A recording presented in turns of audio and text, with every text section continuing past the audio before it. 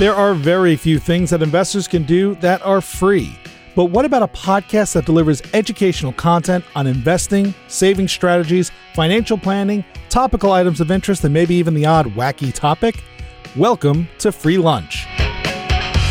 Hosted by Greg Kremitsky and Colin Andrews of the CM Group at CIBC Wood Gundy, Free Lunch will bring listeners the firm's vast knowledge and experience in dealing with uncertainty to help clients achieve their vision through a deep understanding of what is important to them that requires planning, money, and time. Learn more and subscribe today at markets-work.com. Welcome back to the Free Lunch Podcast with Greg and Colin. Greg, here we are for another episode. Episode, 83? 83. Right on. Last week, we started this discussion on investment risk, looking at the capital asset pricing model and how risk is priced into a portfolio. I know that was sort of a technical discussion, but it's basically just a combination of what they call the risk-free rate and the market premium. And when you sort of put those together in a calculation, it gives you your expected return for a given level of risk. Is that an easy way to describe it? It is. I think everybody fundamentally understands that risk-free is what the bank pays you. In our terms, anything over and above that requires taking on more risk. That's right. And risk and return are connected. Connected, related, they rhyme, all that good stuff. And today we're going to talk about risk in a different context. We're going to talk about other forms of it because, Greg, I got to tell you about an experience I had just the other day. Can I tell you? Okay. I went to a large Canadian box store. I was purchasing some new winter boots, something I haven't done for quite a while, actually. Given the weather, it's a good plan.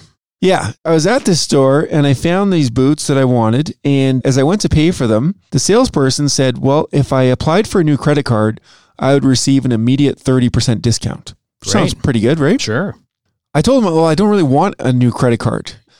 After much convincing by the salesperson and their manager, I decided to go ahead with the credit card application to save the 30% on these boots, with the idea that I would just cancel the credit card as soon as I got home. Of course. Right?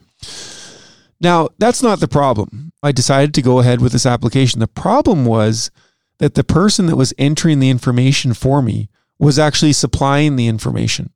That's a problem. So he didn't even ask you. Didn't ask me any questions.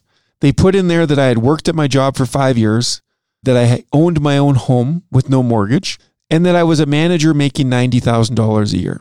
Okay. So at least they got the you've worked at your job for 5 years part right, for at least 5 years. That's the only thing. Everything else was made up. They're not answers I gave. So that manager or person that was entering the information knew exactly what answers to give to the questions to ensure that my credit card application would be approved. Now, this just seems wrong on so many levels, don't you think? Well, yeah, it seems, I don't want to cast aspersions, but because you didn't mention the store, it sounds a little fraudulent. Yeah, I'm not going to mention the store because I don't want to do that, but it does remind me of the great financial crisis or the global credit crisis, in that back then you could do these ninja mortgages. Do you remember those? Let's see, no income, no job or assets. That's right. You could get a mortgage on a home without qualifying. And I feel like this is kind of what happened at the stores, that there must have been. Now, listen, during the days of ninja mortgages and the subprime crisis in the U.S., there was an incentive to the salespeople to ensure that there was mortgages sold. It feels like this was the same experience I had at this store.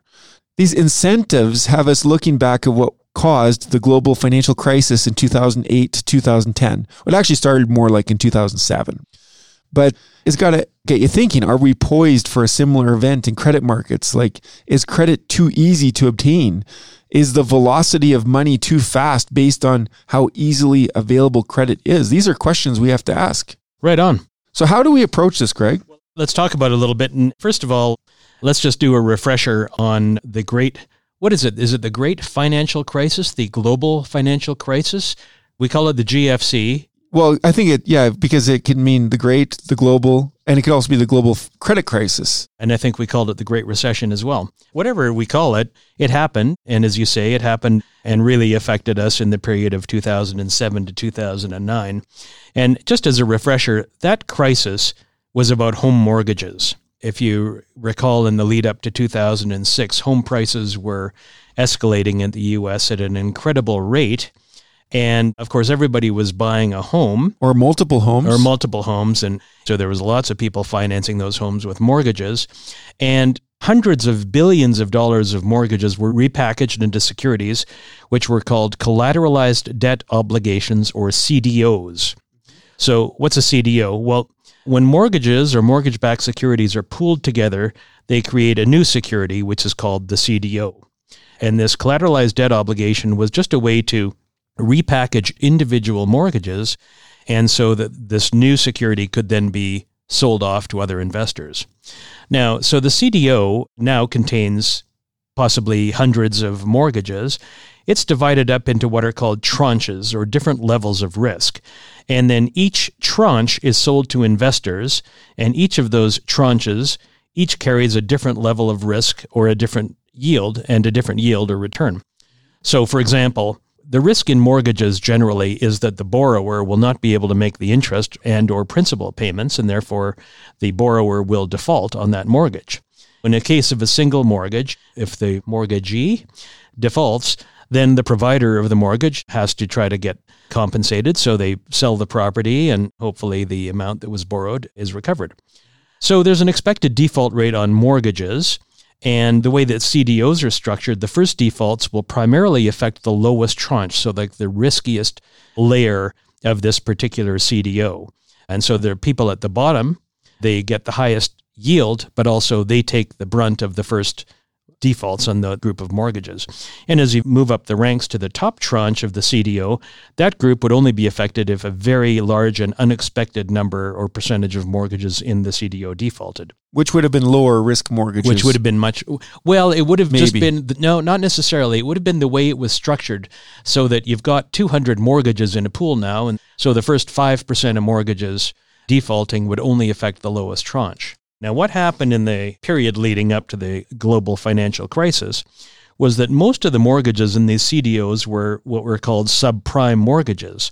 And what that meant was the borrowers did not meet the basic requirements of a typical mortgage lending guidelines. And as you talked about, ninjas.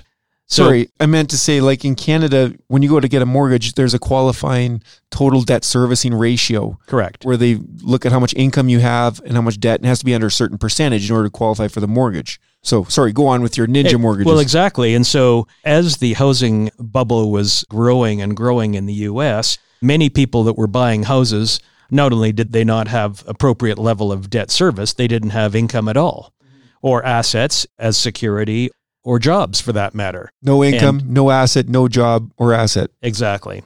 And so these subprime mortgages are offered to home buyers who don't and wouldn't normally qualify. And what was happening at the time, if you recall, is just that house prices were going up so quickly that most of these buyers didn't think they'd have to worry about it, because they could just wait for a year or two and then sell the property for thousands of dollars more than they paid for it. And then they would come out with equity where they started without equity. Anyway, bottom line is, so these are bad mortgages. The high risk of default in those mortgages, particularly given that people would have to come up with money to pay for these mortgages eventually, even if they were subprime mortgages. But what happened is, so we're now bundling up subprime mortgages into these CDOs. So what they did, though, is through that miracle of financial engineering, they took these subprime mortgages, which are highly risky, bundled them up into CDOs, and actually created the top tranches of those CDOs got A or AA credit ratings. So the ratings agencies would go through and say, well, okay, because most of the defaults or the initial defaults are going to affect the lowest tranches of these CDOs, then the highest tranches would actually get high credit ratings, despite the fact that the entire pool of mortgages backing those CDOs were subprime and highly risky. So we know what happened in 2008 and 2009. The housing bubble that created this massive demand for mortgages burst. Millions of homeowners were upside down on their mortgages, and all that means is they owed more on the mortgages than their houses were actually worth. And so massive defaults, a huge number of mortgages went bad, and investors in the mortgage-backed CDOs were wiped out at essentially all levels, not just the lowest tranches, but even at the highest tranches. So important learning. So let's fast forward to today. The CDO market is still alive and kicking, but what's backing those CDOs is a little bit different. And today it's a little bit more about CLOs, which are collateralized loan obligations. So the structures are much the same as CDOs, except the securities in the CLOs are actually leveraged loans as opposed to mortgages. And leveraged loans are typically loans that are issued to less than creditworthy companies. So instead of pools of risky mortgages, CLOs hold pools of risky debt issued by companies that would be rated well below investment grade. So from a creditworthiness standpoint. And it's not a small thing. In fact, right now it's estimated that the current size of the CLO market is in excess of $1 trillion, making it larger than the market for CDOs was leading up to the global financial crisis. Now, is that a red flag? To me, that's a red flag. Now, I'm not too intimately connected to the CLO market, but you have to believe that in times of relatively cheap money that we're in now, there's been a massive issuance of debt to corporations or by corporations. And if things went bad, it's the kind of thing that if everything goes well and interest rates stay relatively low and companies remain profitable or become profitable, that could be a good thing. But what you always have to worry about is what could go wrong. And I think that's where the risk lies. So these CDOs and CLOs you're talking about are asset-backed securities. Correct. Right? Collateralized, meaning there's collateral behind them. But any asset-backed security is a type of financial investment that is collateralized by all kinds of different pools. Usually, they're generating cash flow from debt, which you just talked about, such as loans, leases, credit card balances, or even receivables. Like there have been some asset-backed securities issued on royalties, for example, of a company. They take the form of a bond or note, paying income at a fixed rate for a set amount of time until maturity. So that's all well and good. Like that sounds very much like a normal bond. It's issued with a term to maturity and it has a specific interest rate that it's issued with. So income-oriented investors, I mean, they like asset-backed securities as an alternative to other debt instruments, like you mentioned, corporate bonds or bond funds. But the problem, Greg, is that the underlying assets of an asset-backed security are quite often illiquid and they're hard to sell on their own. Exactly. So pooling these assets together and creating this financial instrument is what they call securitization, which simply allows the issuer to make these illiquid assets marketable to investors. It's very similar to what you talked about with collateralized debt obligations and mortgages. I mean, to sell a mortgage that's a fairly illiquid instrument on its own.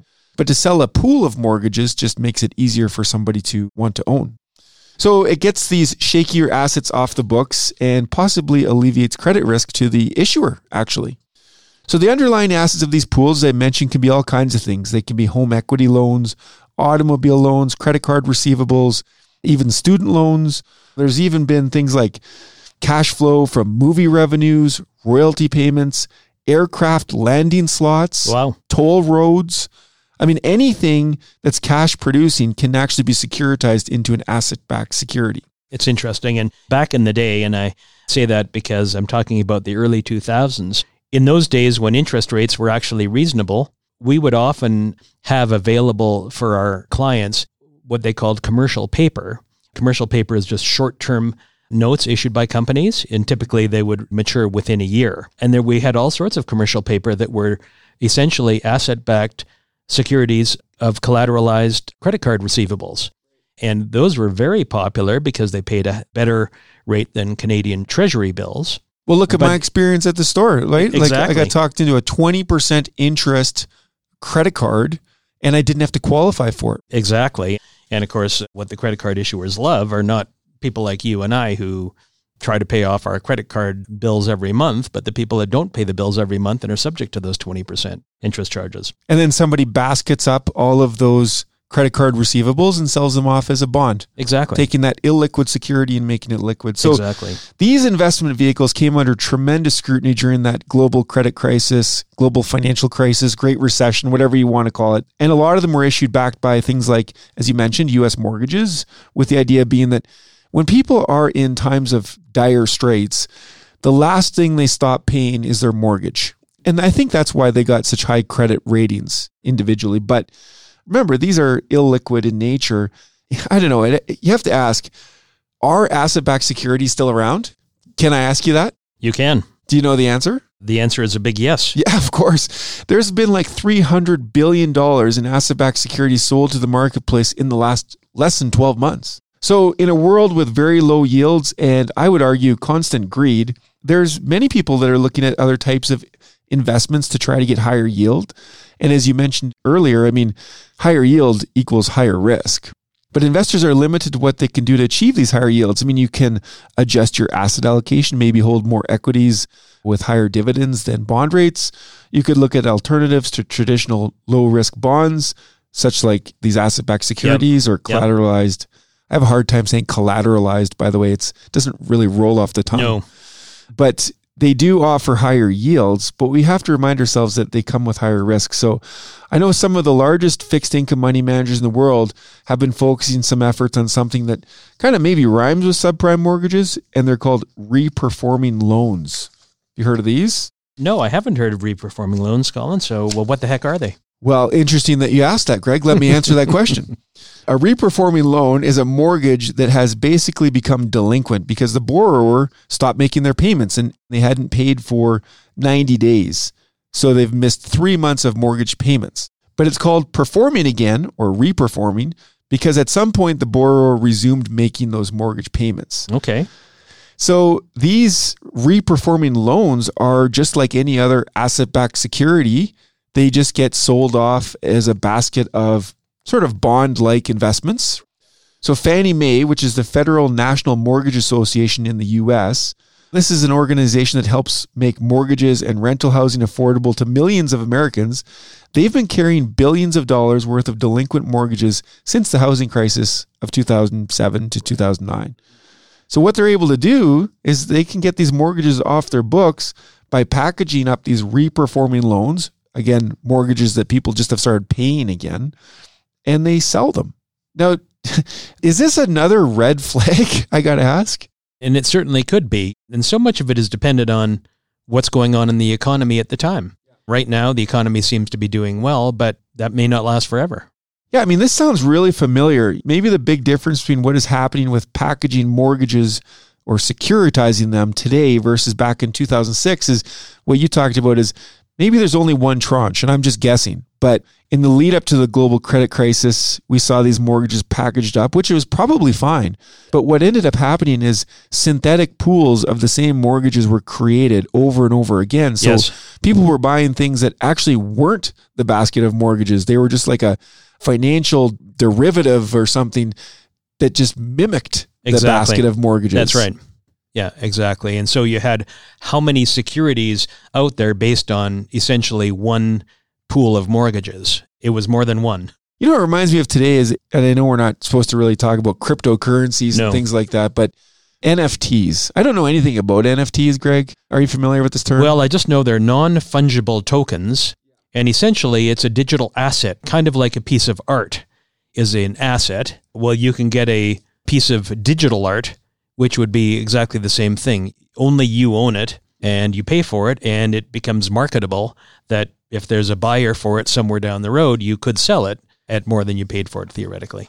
But how do you really know that you're the only one that owns an intangible asset that is only digitally created? Exactly. And what is the true value of something like that? The true value is only what somebody's willing to pay for it. I liken that to maybe those synthetic pools of these mortgages. Now, Greg, I got to ask you, are we recommending NFTs to anybody? I'm not recommending it. To be honest, I don't know enough about it. For all I know, it could be worth way more in the future or way less in the future. I would consider that a highly speculative investment, and we typically don't recommend those kinds of investments. I actually think buying a bond issued by the government of Venezuela is highly speculative. I think NFTs are like highly speculative on steroids. Yeah, there you go. Yeah, exactly. So what about the U.S. housing market? How is it doing right now, Greg? It becomes the question again, in that the housing market has been on fire in the U.S. and is the housing market overheated? And that's a fair question that lots of people are asking. Are we in a housing bubble? If we are, will that bubble burst? And what are the consequences of that going to be?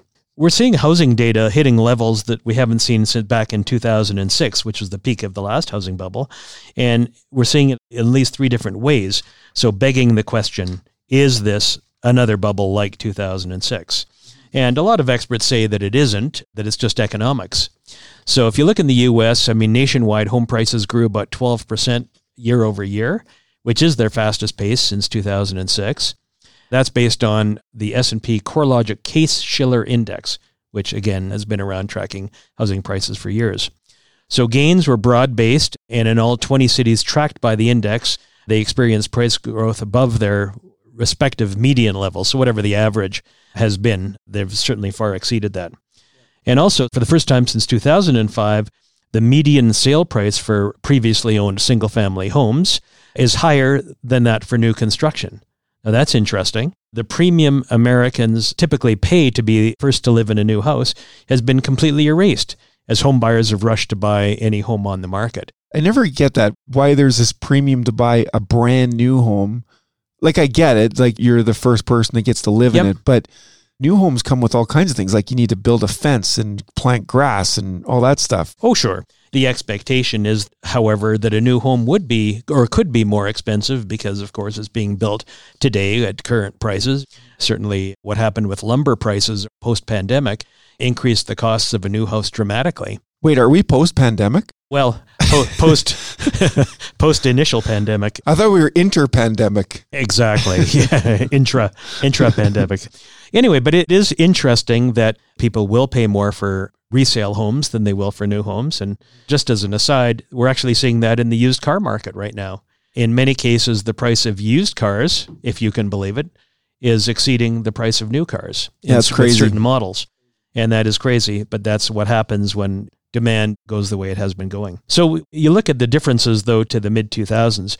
Back in 2006, dubious lending and market euphoria kind of powered that surge. Today's boom is almost entirely due to just a nationwide supply shortage. So if you look at the monthly supply of homes sitting near record lows of about 3 months, which isn't a lot if you're a buyer and you're out there shopping. And so that leads sellers to demand increasingly large sums for their properties. If you look back to 2009, post the bursting of the housing bubble, there was more than 12 months of supply available. And so you've got that issue going on. You've also got today's market, which is backed by more strong underwriting processes that we talked about a little bit early and is not engulfed in kind of like the subprime mortgage business that we went through. So you look at the price growth that we're going through, and that's pretty solidly rooted in basic economics. So you've got record low mortgage rates and heightened focus on space coming out of the pandemic, so that sent buyer demand through the roof. And you've got a pullback from prospective sellers and a lack of new builds and the increased cost of new builds, as we talked about. So you've got a decline in the homes available for sale. So that's just Econ 101, supply and demand curves. There's less supply and constant demand, or I'd argue even rising demand, prices have to go up. That's basically what's happening globally in all kinds of goods. It's not housing only. It's just called inflation. It's right. I mean, if the supply shrinks and the demand at a minimum stays constant, the price goes up, period. Exactly. So let's finish this episode off with what can you do about it? We've talked about these sort of red flags of the credit market, collateralized debt, or collateralized loans, the size of the mortgage market in the U.S. specifically, a potential housing bubble, don't really know, but prices have gone up quite a bit. What can people do about it? Well, I guess our listeners are going to get kind of sick of hearing these punchlines, but they remain constant. What are they? Regardless of what's happening in the collateralized loan obligation market, it really doesn't affect us on a day-to-day basis. What affects us on a day-to-day basis is our own future. So we start with a financial plan. Figure out what you want to accomplish financially in your life and use that plan as a guidepost for whatever we do going forward from that. Yeah, I think we want to build an asset allocation based on the plan that tells you essentially how much risk you need to take on to achieve your goals. And we always acknowledge, as we've talked in the past, there is risk. There's risk in investing. And risk is two-sided. There's risk, good risk, which is that, okay, that our expected returns will deviate positively from what we expect and we'll actually get better returns. And there's downside risk that, okay, and we could go through periods where returns are not what we expect. They're lower than what we expect. And so we know that we have to take on some risk. We just need to take on the risk that we need and not more than that in order to achieve those goals. And you need to diversify your holdings to reduce that risk because, as we all know, having a lot of one thing brings more risk than having a little in many things. That's right. If someone said to me, well, how concerned should I be and what changes should I make to my portfolio because I'm worried that U.S. banks are going to have a lot of defaults on their hands or they're holding too many CLOs in their portfolio? Well, the answer is we can't really do much about that. And if there's something simmering under the surface that's about to blow up, it's hard to predict and it's hard to know. However, by diversifying our holdings, we can make sure that, well, we are protected against something unexpected on the downside and that we'll come out of it on the other side as we have in the past. I think the other thing, too, is just avoiding complex structured investments where you don't actually understand how those things are structured. And you and I both know a lot of the collateralized debt obligations that we experienced during the great financial crisis were based around things called credit default swaps. Oh, let's not talk about those. And I don't even want to go into that, but suffice it to say that credit default swaps in a collateralized debt obligation became very complex, engineered investment products. And for most investors, and probably half the advisors out there or more, they couldn't really understand how they were structured. And if you can't explain it to a person in your own words, then you probably shouldn't own it. So stick with things that you understand. Most people understand stocks, bonds, real estate, cash. And if you have good diversification among those asset classes, you probably have everything you need. Yeah, whether it's in an exchange-traded fund or a mutual fund or individual holdings, those all can be easy to understand. But yeah, when you start talking about credit default swaps, which is just a form of insurance against default in a collateralized debt obligation securitized by a basket of synthetic loans that don't actually exist. And divided up into tranches, which you don't even know what a tranche is. Yeah. So we're getting off topic. So we said start with a financial plan. Yes. Build your asset allocation. Right on. Diversify your holdings. Keep your fees and expenses reasonable, understanding that there will always be some fees and expenses, but keep them reasonable. And your tax bill, because certainly taxes are just less money in your pocket and more in the government's pocket. And lastly, Greg, what is it? Rest and digest. Just enjoy life and don't worry too much about things that you have no control over. We always tell people, control what you can, and the stuff you can't control, let it happen and be positioned to enjoy the ride. Yeah, like I have no control over when my daughter will talk to me anymore. Well, exactly. But that's the joy of being a parent. I should write an asset-backed security based off of royalty payments from when my daughter will speak to me. That's right. And securitize it and sell it. Exactly. I think I'm on to something here. Okay, I guess that does it for today, Greg? It does? Yeah. No, I think we've covered that topic and look forward to moving on to the next topic next week. Excellent. All right, till next time. Until next time. Thank you for listening to the Free Lunch Podcast hosted by the CM Group at CIBC Wood Gundy. To subscribe to this podcast to get more realistic insight on investing or to connect with one of our talented partners, please head on over to markets-work.com. We'll see you next time on the Free Lunch Podcast. The CIBC logo and CIBC Private Wealth Management are registered trademarks of CIBC. If you are currently a CIBC Wood Gundy client, please contact your investment advisor. CIBC Private Wealth Management consists of services provided by CIBC and certain of its subsidiaries, including CIBC Wood Gundy, a division of CIBC World Markets, Inc. CIBC Private Wealth Management is a registered trademark of CIBC used under license. Wood Gundy is a registered trademark of CIBC World Markets, Inc. Colin Andrews and Greg Kreminsky are investment advisors with CIBC Wood Gundy. This information, including any opinion, is based on various sources believed to be reliable, but its accuracy cannot be guaranteed and is subject to change. CIBC and CIBC World Markets, Inc., their affiliates, directors, officers, and employees may buy, sell, or hold a position in securities of a company mentioned herein, its affiliates or subsidiaries, and may also perform financial advisory services, investment banking, or other services for, or have lending or other credit relationships with the same.